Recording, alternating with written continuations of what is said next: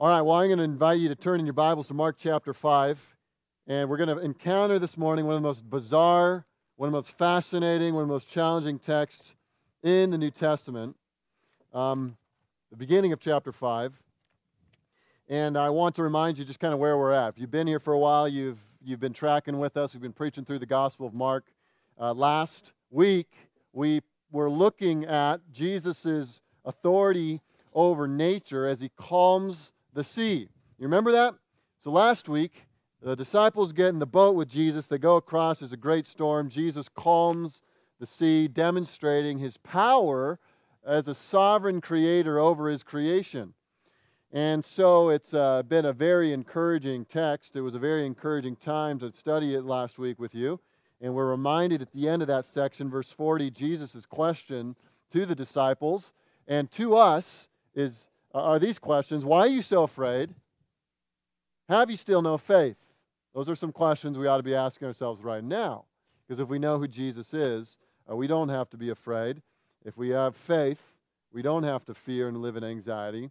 And so that is where the text ends. The sea has been calmed, and now they're coming to the other side of the Sea of Galilee.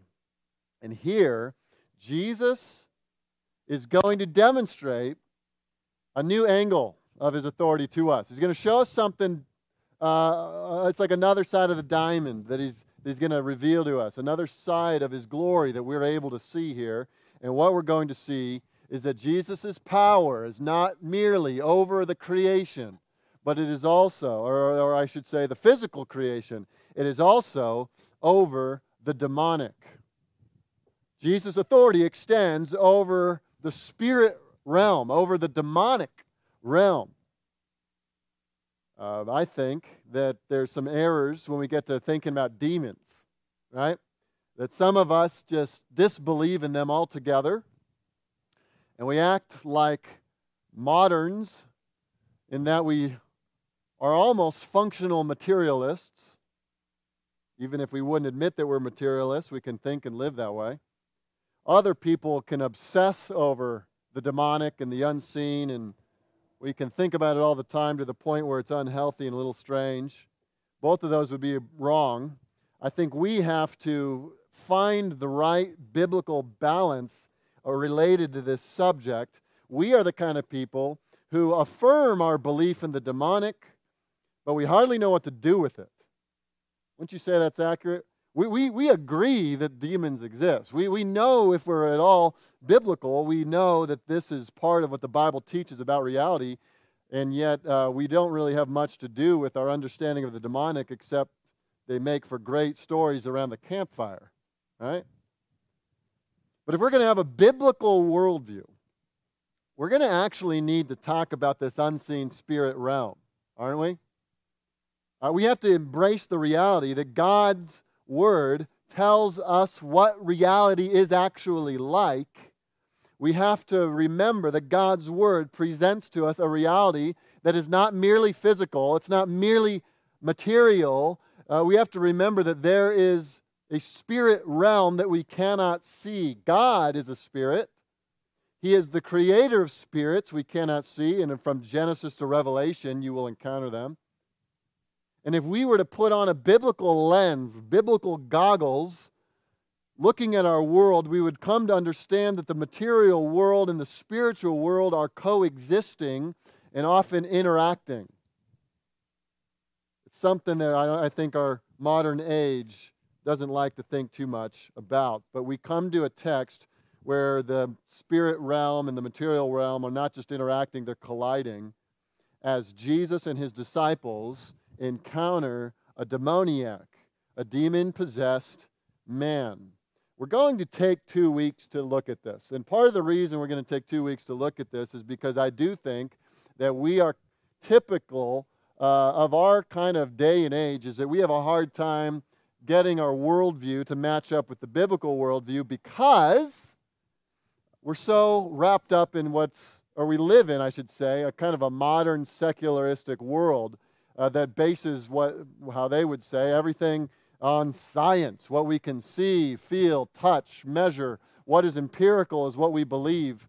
And yet the Bible gives us a different story that the reality isn't merely what we can see, feel, and touch and measure. The reality is that there's a reality we cannot see, feel, touch, or measure, and that demons and angels all exist. So we're going to actually do this. We're going to spend this week doing an overview, and if you were to imagine this text as a portrait or a picture, we are going to stand way back, okay, way back, and just get very basics. If you leave this morning frustrated that I didn't get too much into the text, let me just warn you, that's going to be the case. We're going to look at this text very generally, and then next week we're going to get into a lot more detail. But I do think this morning will help us understand the next week's exposition of Mark chapter 5, verses 1 to 20. Let's read it, and then we'll use this text as a door to walk through to talk about the bigger issue of the unseen realm, and particularly of demons. Look at chapter 5, verse 1. They came to the other side of the sea, to the country of the Gerasenes. And when Jesus had stepped out of the boat, immediately there met him out of the tombs a man with an unclean spirit. He lived among the tombs, and no one could bind him any more, not even with a chain. For he had often been bound with shackles and chains, but he wrenched the chains apart, and he broke the shackles in pieces. No one had the strength to subdue him. Night and day, among the tombs and on the mountains, he was always crying out and cutting himself with stones. And when he saw Jesus from afar, he ran and fell down before him, and crying out with a loud voice, he said, "What have you to do with me, Jesus, Son of the Most High God? I adjure you by God, do not torment me." For he was saying to him, "Come out of the man, you unclean spirit." And Jesus asked him, "What is your name?" And he replied, "My name is Legion, for we are many." And he begged him earnestly not to send him out of the country. Now a great herd of pigs was feeding there on the hillside, and they begged him, saying, "Send us to the pigs, let us enter them." So he gave them permission. And the unclean spirits came out and entered the pigs, and the herd, numbering about 2,000, rushed down the steep bank into the sea and drowned in the sea. The herdsmen fled and told it to the city and in the country, and the people came to see what it was that had happened. And they came to Jesus and saw the demon-possessed man, the one who had the legion, sitting there, clothed and in his right mind. And they were afraid. And those who had seen it described to them what had happened to the demon-possessed man and to the pigs.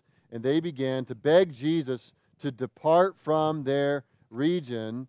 As he was getting into the boat, the man who had been possessed with the demons begged him that he might be with him. And he did not permit him, but said to him, "Go home to your friends and tell them how much the Lord has done for you and how much he has had mercy on you." And he went away and began to proclaim in the Decapolis how much Jesus had done for him. And everyone marveled. Bizarre, right? Fascinating, right? What do we do with this, you might be asking? Well, I think we need to build some background. That's what we're going to do this morning. Jesus' encounter with a legion of demons could be seen as a skirmish that is a small piece of a great, long war that has been happening in the spirit realm that breaks forth into the physical realm from time to time. And to understand what's actually happening here, we need to get the big picture, zoom out a little bit and get the biblical worldview of what in the world are demons, where do they come from, what's happening here, how are we to think of them. And so here's what we're going to do. We're going to go through 8 truths about demons. Is that what you thought you were getting into this morning? 8 truths about demons. Let's start with the first. And we're going to be all over the Bible, and hopefully everything I say, I want you to measure up against the Word of God, because if it's not from Scripture, then it doesn't matter. But if Scripture teaches this, then it does matter. And we're going to start with first truth about demons. Number 1, demons and Satan are powerful. Powerful. The Bible teaches that Satan is not a symbol of evil, not a force, not a figure of speech, that Satan is a person. We first encounter him in Genesis chapter 3 as he takes the form of a serpent. He is introduced to us in the text of Scripture as one who wants to thwart the plan of God, that wants to destroy God's people in God's creation. You say, well, where did he come from? because Genesis 3 doesn't give us that information. But if we were to look at other passages, I think we can start getting a picture of who this creature is, because he is a creature. He is not a god. Satan is a creature created by God. And in Ezekiel 28, there's a fascinating passage where the prophet is speaking about the king of Tyre. The king of Tyre is a king that is markedly proud, and as the prophet describes him, he goes into a section of where he begins speaking past this king and speaking about a power beyond this king, a force beyond the king, that many scholars throughout the ages have come to see that this is referring to Satan. In chapter 28 of Ezekiel, and you look at verse 12, it's described, Satan is described like this: you were a signet of perfection, full of wisdom and perfect in beauty. You were in Eden, the garden of God. We know that couldn't be the king of Tyre. He wasn't in Eden. He wasn't in the garden of God. The king of Tyre wouldn't have fit these descriptions. There has to be someone beyond that. And that's why many come to see that this is Satan. Verse 14 says, you were an anointed guardian cherub. A cherub is a type of angel with the task of guarding the throne room of God. We see him in Isaiah 6. I placed you. You were on the holy mountain of God. Verse 15, you were blameless in all your ways from the day you were created until unrighteousness was found in you. What is this portraying? It's describing a creature so beautiful, filled with so much wisdom and splendor. He's beautiful and glorious that many have come to see that this creature was the ruler of the heavenly hosts, possibly like something like the prime minister of the universe under God. God created his universe. He created a spirit realm. He created this creature to rule over the spirit realm, an anointed guardian cherub full of wisdom, perfect in beauty, and yet he became puffed up with pride and he was cast out of heaven. We know that from other texts. In other words, Satan is not someone you and I can deal with on our own. He is immensely powerful, power beyond human calculation, and demons are under his rule, doing his bidding. And that's one of the reasons why when you encounter demons in the New Testament, particularly in the text that we have before us in Mark 5, demons exhibit superhuman strength, right? They are breaking through chains. They're unable to be bound because of their strength. These are creatures stronger than us. Secondly, demons are numerous. So demons are powerful. There's also a whole bunch of them. Because the texts of Scripture point out that this Satan that rebelled against God, he was cast out of heaven to the ground, this dazzling creature that was made to stand in the presence of God, to run the universe in service to God, turned against God in pride. But Revelation chapter 12, verse 4 indicates that when he fell, he brought a third of the angels with him. They fell with him. And so we come to understand that what is a demon? Where do demons come from? Well, they are angels that were created by God, for God, and yet fell with Satan. Satan somehow persuaded them to come along with him. And so a third of the created angels followed Satan into rebellion. You say, how much is a third of the angels? How many would that be? How many demons actually are there? Well, how many angels are there? Luke chapter 2. You remember the scene of the birth of Christ, right? And the shepherds see the myriads of angels. The text actually says that there's a multitude of angels. Sometimes the phrase Lord of hosts. Hosts refers to armies. The idea is multitudes of angels exist in the heavenly realm. Revelation chapter 5 verse 11, John gets this vision of the heavenly realm and he says that he hears the voice of many angels. Listen to this. Numbering myriads of myriads and thousands of thousands. Literally, the Greek is saying the highest number in existence in the Greek language that they had. This would be like us saying, how many angels did you see? Zillions upon zillions. In other words, he is reaching to the edge of the human language to try to capture the number of angels he saw. What does that mean? If a third of them fell, that means there are myriads of demons as well. They do not procreate, but they are numerous. They are abundant. And so they're more powerful than us, and they are many.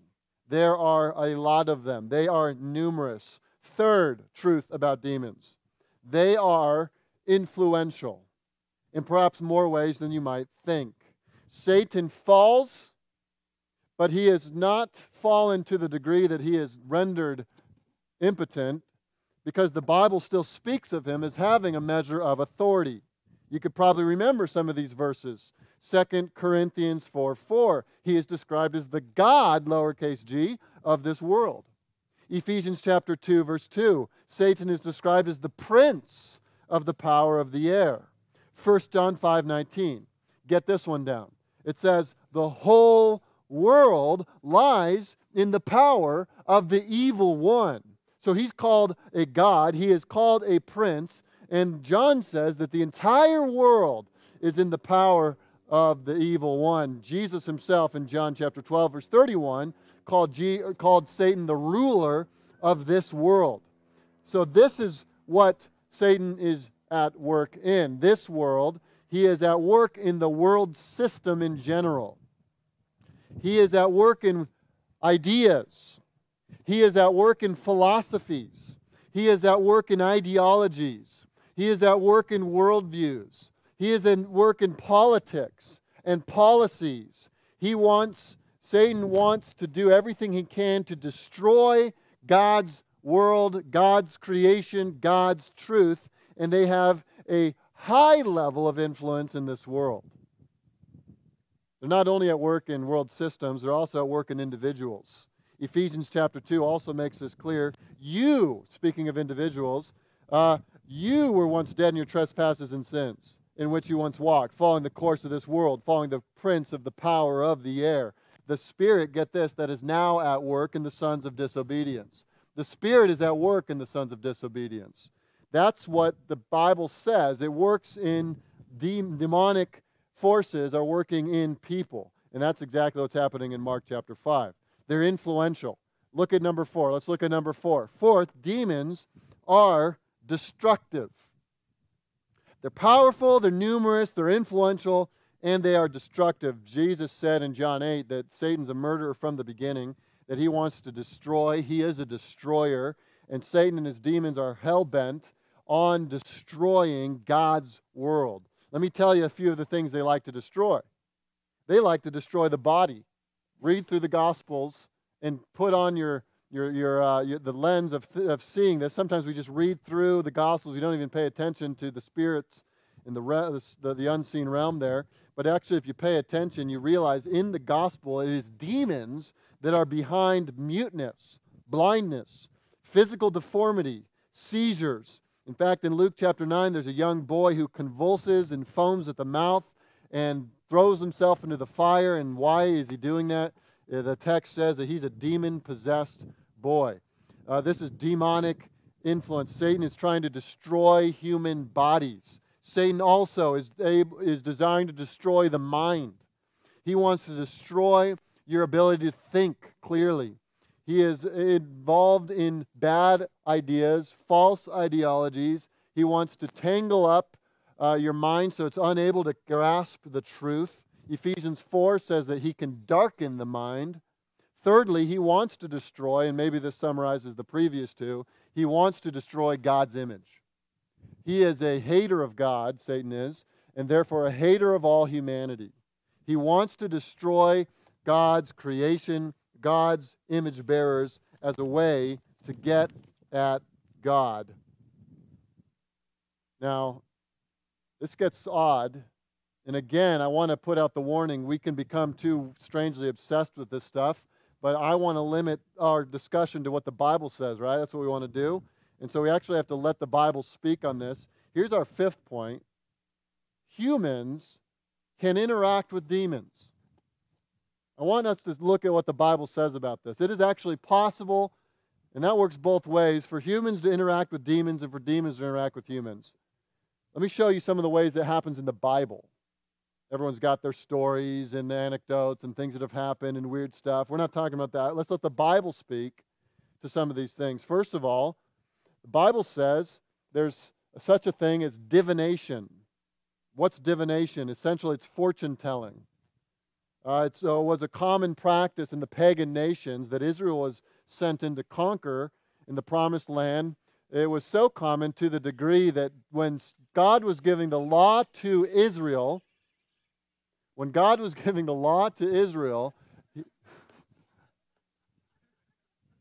possessed birds, I don't know, maybe. There's possessed pigs, we saw in the text. When God was giving the law to Israel, He said that that you would be guilty of a sin, a great sin, punishable by death, if you were to be involved in any kind of divination. In Acts chapter 16, verse 16, the apostles meet, get this, a slave girl. Let me just read the verse, Acts 16. They were met by a slave girl who had a spirit of divination and brought her owners much gain by fortune telling. And this slave girl, actually goes around following the apostles, saying, These men are servants of the Most High God, who proclaim to you the way of salvation. And eventually Paul gets so annoyed, he casts out the demon. And the demon goes away, and suddenly the people all lose their gain because the girl can't do the fortune telling anymore. Divination's a real thing, but it's demonic. It's a real thing. It's demons that are at work in people. Here's a second thing the Bible actually discusses is magic. It's described in Scripture. Actually, there are magicians in Scripture that can do crazy things, and they do so because of the forces of evil that work with them. You guys remember the Exodus story? And Moses does these miracles, and they're matched by these magicians in Egypt that try to do these kind of to imitate the miracles of Moses. They can't do everything that God does, but they can do some things that are kind of unexplainable, kind of magic kind of works. They're described in Daniel. Nebuchadnezzar had magicians and sorcerers and enchanters. You could read it, and you'll actually see that the Babylonian culture was neck deep in this stuff. You actually hear it in Matthew chapter 7. When Jesus is describing Judgment Day and people who come to Him at the end, Jesus says there will be coming to Him people who did mighty works in His name. False teachers who are able to do these amazing works, but will still be cast out and judged by Jesus because they didn't do it by the power of God. Well, what power did they do it from? That would be the power of Satan. Power of Satan. And then there's another way that demons and humans can interact, and that is what we see in our text here. It's possession. It's something that you see in movies. It's something that kind of freaks us out. A lot of people just don't know what to do with this stuff. But here it is, straight from the Word of God. A human, this man who is described as the one from the Gerasenes, he's described as being possessed or demonized by not one demon, but by a legion of demons. They're trying to destroy him. That's what demons do. You say, what is this, Halloween Sunday or something, Eric? What are we doing here? We don't have a Halloween Sunday. I would say that this is just how it turned out. But here's what we will say. If you're not a Christian and you happen to show up this morning, you might be thinking, this is the weirdest sermon I have ever heard. Do Christians really believe this stuff? And here's what I'll say to that is yes, we do, as the Bible says so. And actually, I would go farther to say that it's not just Christians who have believed in the spiritual realm. Craig Keener, a scholar who actually studied demon possession in various cultures, came to the conclusion, and I'll quote him, he said, spirit possession beliefs are geographically and culturally pervasive, which means in his study of demon possession, just about every culture, in every place, in every time period, has had a belief about spirits. So if you come and you go, I'm too modern for this, I'm too scientific for this, I would think that puts you out of line with the majority of humanity that has ever lived, because they have actually encountered this reality, the reality of demonic forces. In our day, We use science to try to explain away some of these things, but the reality of the issue is that science can't explain away that which is spiritual. You could go down the cultures. I actually did some study on the various cultures that have had beliefs in different demonic spirits. The ancient Egyptians believed that evil spirits could inhabit people and that the only way they could be expelled is by magical incantations. The Akkadian culture dealt with demon possession by creating a small figure of the demon and then throwing that figure into the fire. If a demon was troubling someone, you would create a little doll figure of it, and then you toss that doll into the fire, and supposedly that was supposed to release you from the influence of that demon. In the 5th century, the Greco-Roman culture believed that the fly, yes, the little fly, was the embodiment of a female demon called Nasu. I got too many Nasus flying around in my house these days. In pre-Christ Judaism, they had adopted methods for dealing with demons. In fact, one of the apocryphal texts called Tobit is described as this character who drives off a demon named Asmodeus by burning the heart and liver of a fish. Some in ancient rabbinic literature believe that Solomon not only wrote all these proverbs that we find in the Bible, but also wrote these certain magic spells. Obviously, I'm not saying this stuff is true. I'm simply pointing out the fact that cultures throughout the ages have believed in the spirit realm, and they've had to deal with the reality of spirits. It is only our modern age, it is only our modern secularistic worldview that has denied the existence of any kind of spirit reality. But we're Christians. We read the Bible. We believe what it says. And so we have to face reality for what it is. These things exist. Francis Schaeffer makes a fascinating point about this. He invites you to envision yourself in a scenario. Let's do this together. He says, imagine this. You're on an airplane. You're in the middle seat. And on your left is a pagan. Believes in demons and believes in spirits, has no idea how a giant plane could get off the ground, has no scientific understanding of how that might work. For all he knows, it could be some wind god blowing the air and causing that thing to fly. He looks out the window and he's terrified at the reality. He doesn't have any of the science, but that's his worldview is who knows what's happening, but he does believe in spirits. He does believe in demons. And then imagine on your right is an engineer. He has all the laws of physics mastered. He knows exactly why the plane gets off the ground. He built the plane. He knows every bolt and every nut and every little bit of information about that plane. Francis Schaeffer, in his book, Death in the City, asks this question. After kind of painting this picture, he says, you're in the plane, you're sitting between these two characters. Which one of these men has a more accurate view of reality? Ask yourself that question. Which one of these men has a more accurate view of reality? The engineer who shuts off half of reality by denying the existence of a spirit realm and only relying on that which he can see, feel, and touch, or the pagan who has embraced a worldview, though wrong, at least sees reality as physical and spiritual. It's an interesting thought experiment, isn't it?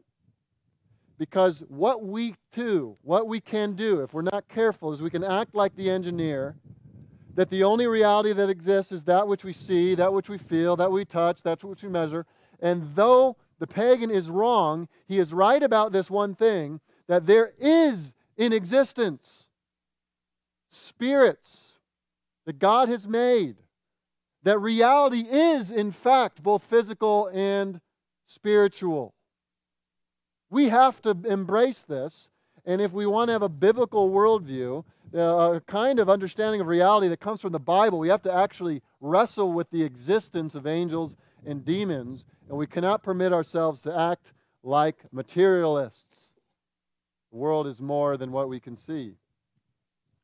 So let's move on to number 6. Demons hate Christians. Demons hate Christians. So there's a whole bunch of them. They're more powerful than us. They're working against us. They're trying to destroy us. And in particular, they hate you, Christian. And they are going to attack you, Christian. You say, well, how do they do that? Here's some ways they attack Christians, or you can write these down because it's helpful to know the schemes of your enemy. What do? They attack your assurance. They're going to attack your assurance of salvation. That's why go back and read through Ephesians 6 and put on the armor of God. Why? So you can stand against the wiles of the evil one. What's the evil one trying to do? He's trying to convince you that Jesus would never love you, he'd never save you, that he's going to abandon you. He's always at work trying to undercut your assurance and your understanding of your confidence of your salvation. They're also going to do this. They're going to try to tempt you to sin. Satan tempted David in 1 Chronicles. He tempted Jesus in Mark. He tempted Peter throughout the Gospels. He tempted Ananias and Sapphira in the book of Acts. All throughout the Bible, Satan and his demons are working to tempt believers to sin. Thirdly, they will try to inflict pain. We see this in the book of Job, when Satan goes against him and wreaks all kinds of havoc against Job. We see this in the case of Paul. Remember, at the end of 2 Corinthians, he has a thorn in the flesh. Well, what is the thorn in the flesh? He describes it as a messenger of Satan to harass him. So they will attack your assurance. They'll tempt you to sin. They will try to inflict pain. Here's another thing they'll do. They'll try to deceive the church. 1 Timothy 4 speaks of false teachers falling away from the truth, and he describes the false teachers as teaching doctrines of demons. There are demons behind doctrines, church. And so there is another warning to measure everything up against the Word of God. They will try to divide the church. You remember that passage in Ephesians that talks about giving the devil an opportunity, a foothold, when you're angry at someone? Satan loves division in the church. If you're angry at someone, jealous about something, he wants to get a foothold on your life and foster that rebellion, foster that anger. They're working to divide the church. I think he's been particularly successful this year, it seems like. A lot of churches are dividing over things that are going on in our world. They also want to distract the church. Mark chapter 4, we already talked about it last few weeks. The word goes out and Satan swoops in and steals the word before anyone can apply it. Demons hate Christians. Satan is against Christians. He's against you. And here we encounter a man in Mark chapter 5. He is absolutely dominated by demonic evil. He lives in utter moral perversion. His appearance must have been absolutely hideous and grotesque. He has open wounds all over his body. He is a bloody mess. He's probably pulled out his hair. He's probably got scabs all over him. He's probably got a foul stench. He's not merely oppressed. He is a man possessed of thousands of evil, cruel, demonic creatures who hate God and hate Him and hate Jesus and want to destroy all that Jesus is doing in the world. Here's where we are. These things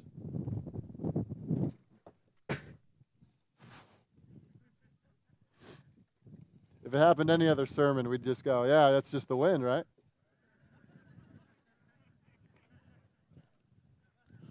These things, they want to bring hell on earth, just like they're doing to this guy.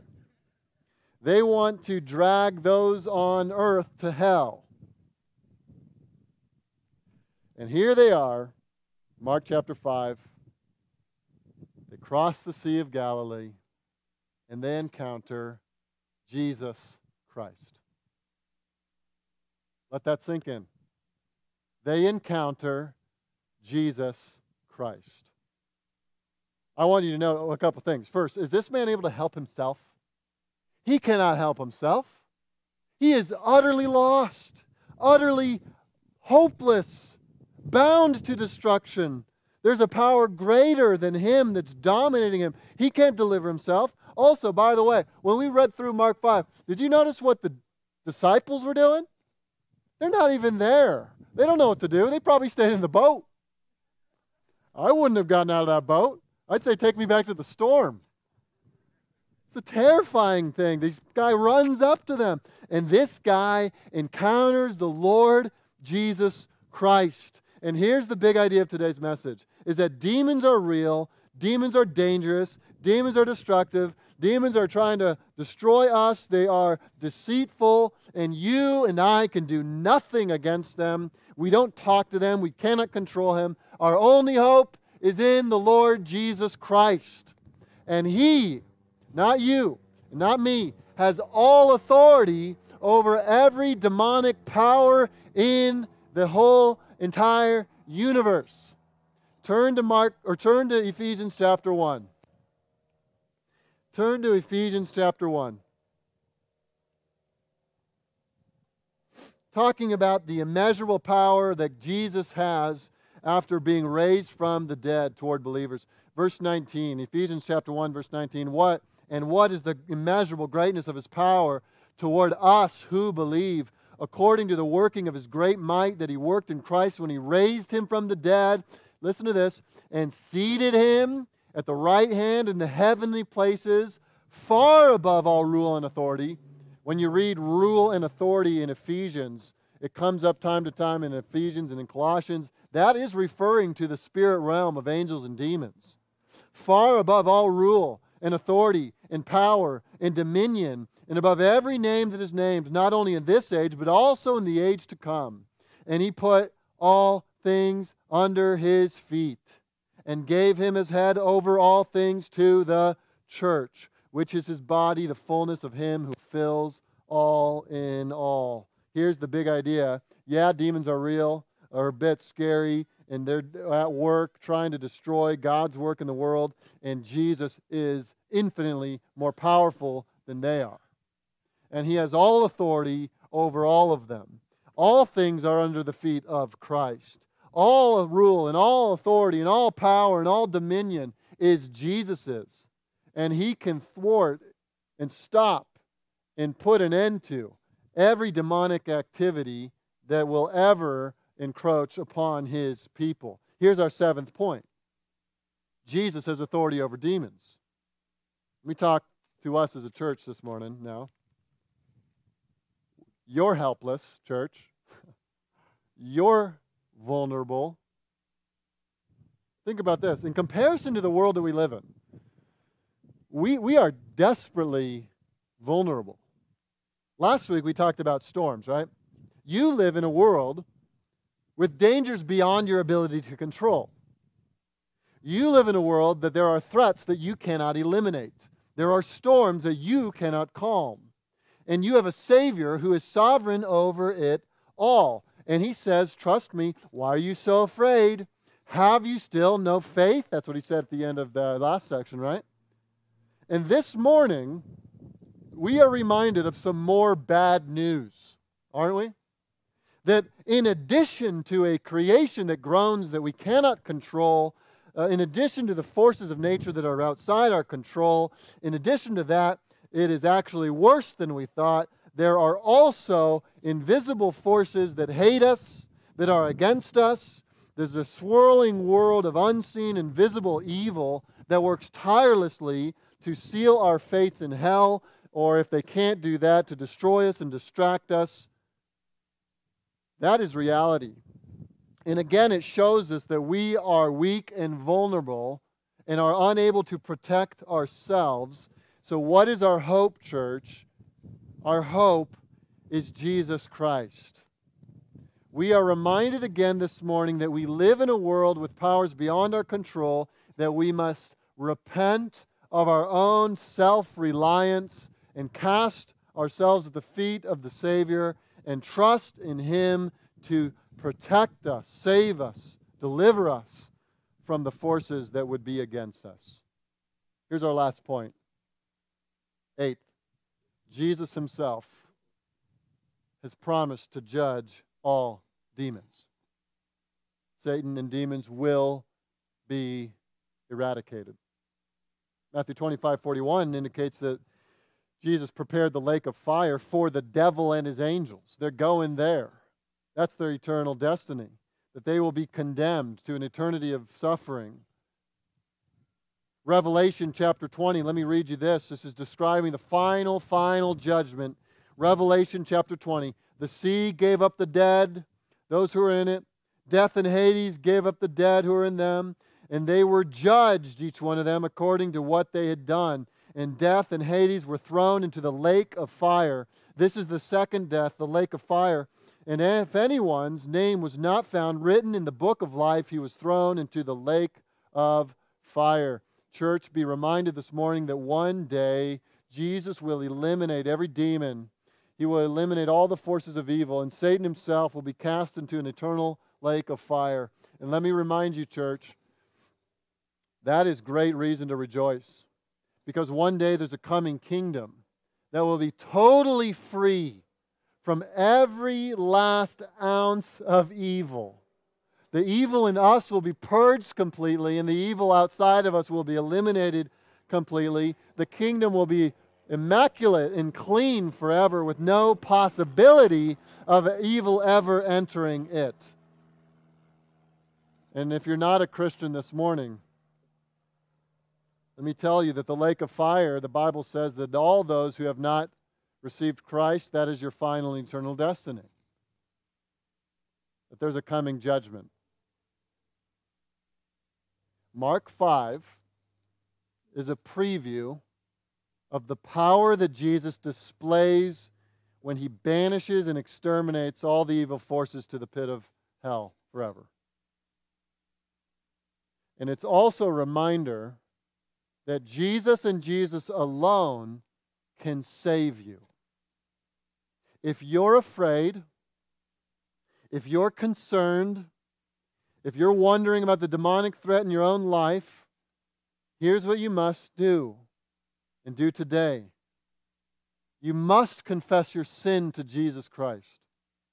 You must turn toward Him in repentance. You must embrace Him as Lord and trust in Him to forgive all your sin. Because He and He alone can deal with the evil in you and around you. He alone can protect you. He alone will forgive you. He alone can save you. So I would invite you to come to Him. And Christians, we must walk day by day, trusting Him to be our sovereign protector and King, because we cannot protect ourselves. Let's pray.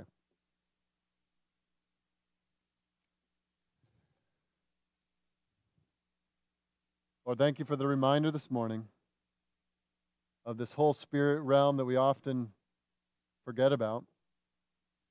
But I pray that it wouldn't cause us to have unnecessary fear. I pray that it would make us sober-minded. I pray that it would humble us. And I pray that it would allow us then to trust in Jesus even more deeply, to value His loving protection and care of us, and to walk day by day in pursuit of Him and trusting Him until that final day that you eliminate all the evil from this universe and restore the creation to its perfection that it was originally intended to be. Give us a strong confidence in you this morning, we pray. In Jesus' name, amen.